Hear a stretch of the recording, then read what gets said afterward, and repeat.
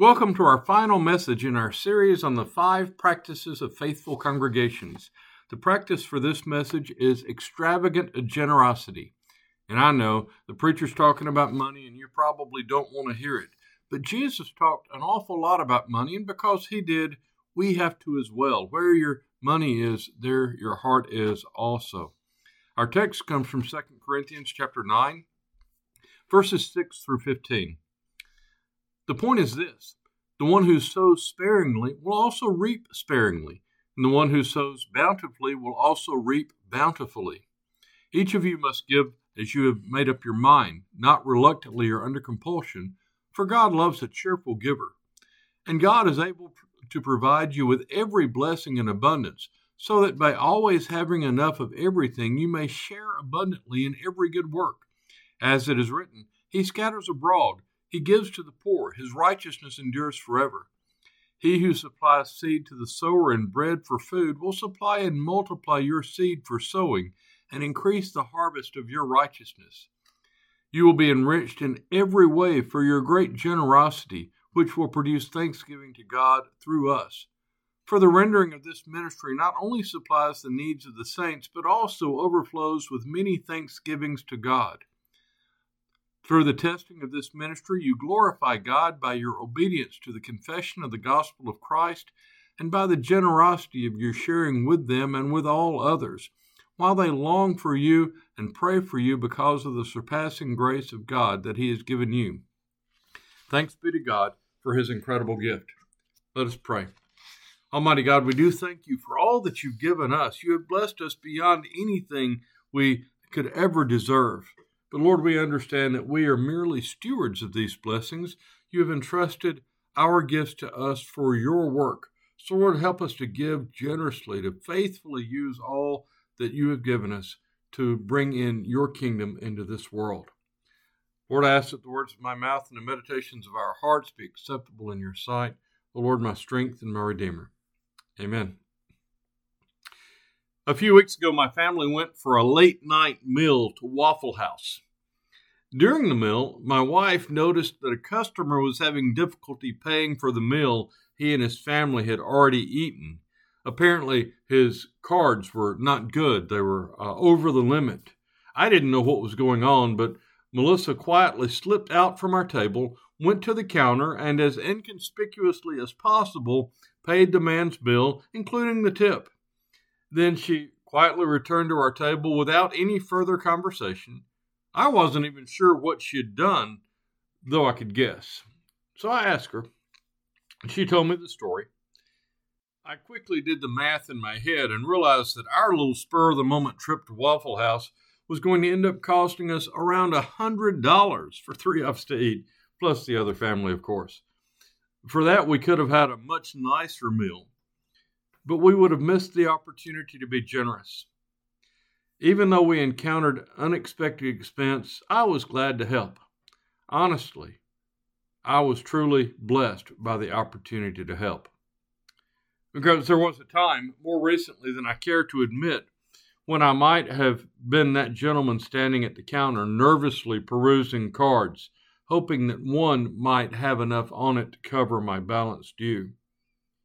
It seems odd, even counterintuitive, that putting our own interest first actually disadvantages us.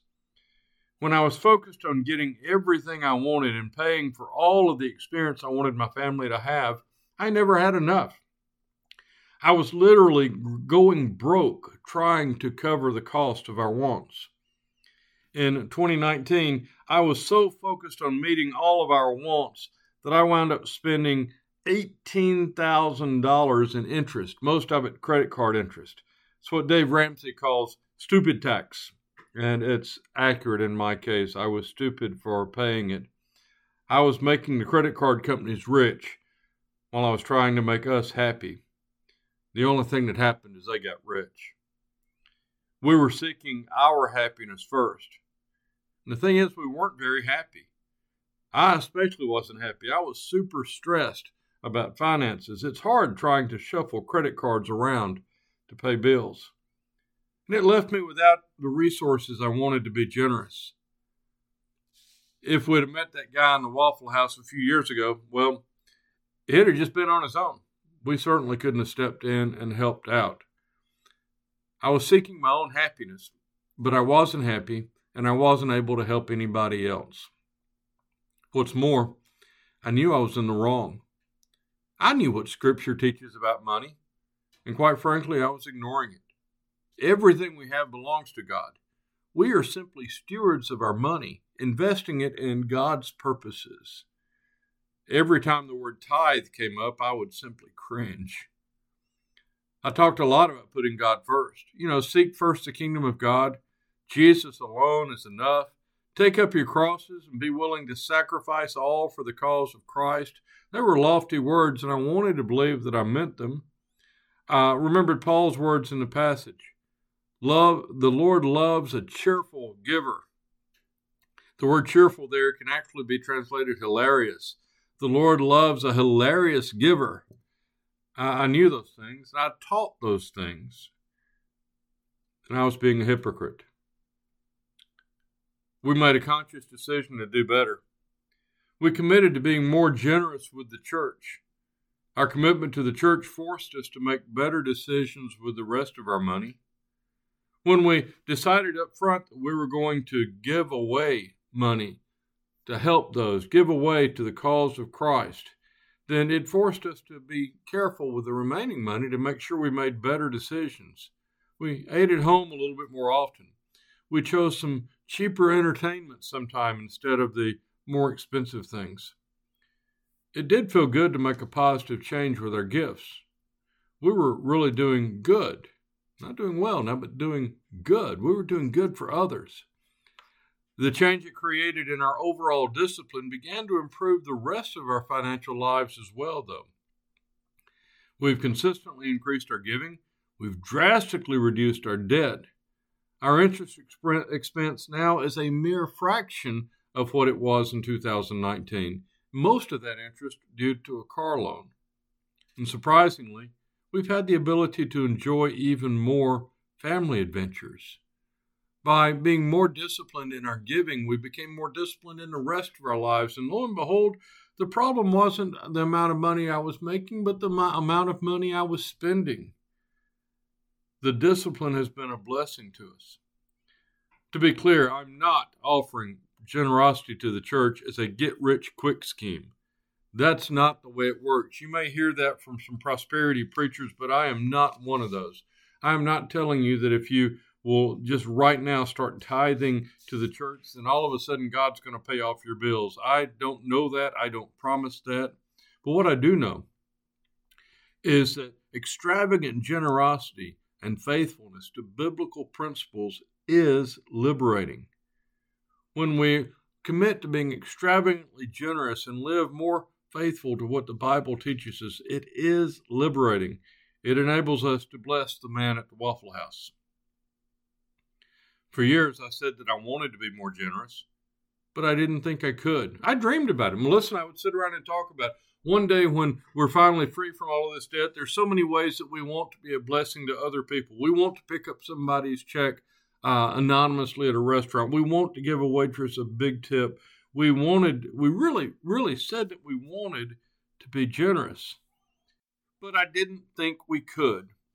When I started, even with small steps, I discovered incredible freedom and joy. Maybe you're already extravagantly generous. Thank you. You know the joy that comes with it, and you're an inspiration to the rest of us. Thank you for that. Wesley encouraged us to gain all you can, to save all you can, and to give all you can. You're doing that, and I celebrate it with you. But maybe being generous seems out of reach. Maybe you feel trapped by your situation, by your finances. Well, I want to encourage you. You don't have to go from where you are to a tithe or more overnight, all in one step. Small steps make a difference. Eat at home one time a week and be generous with the savings. Eat sandwiches one night instead of pizza, and whatever you saved, give to help somebody out. But warning, it's addicting. It's addicting to discover that you can bring joy to somebody else's life with your generosity. Take those small steps, because small steps will lead you on a long journey, a long positive journey. This week, I encourage us to assess our generosity. How are we doing? Are you a hilarious giver? If not, then commit to making a change and take that first small step that leads to freedom. Amen.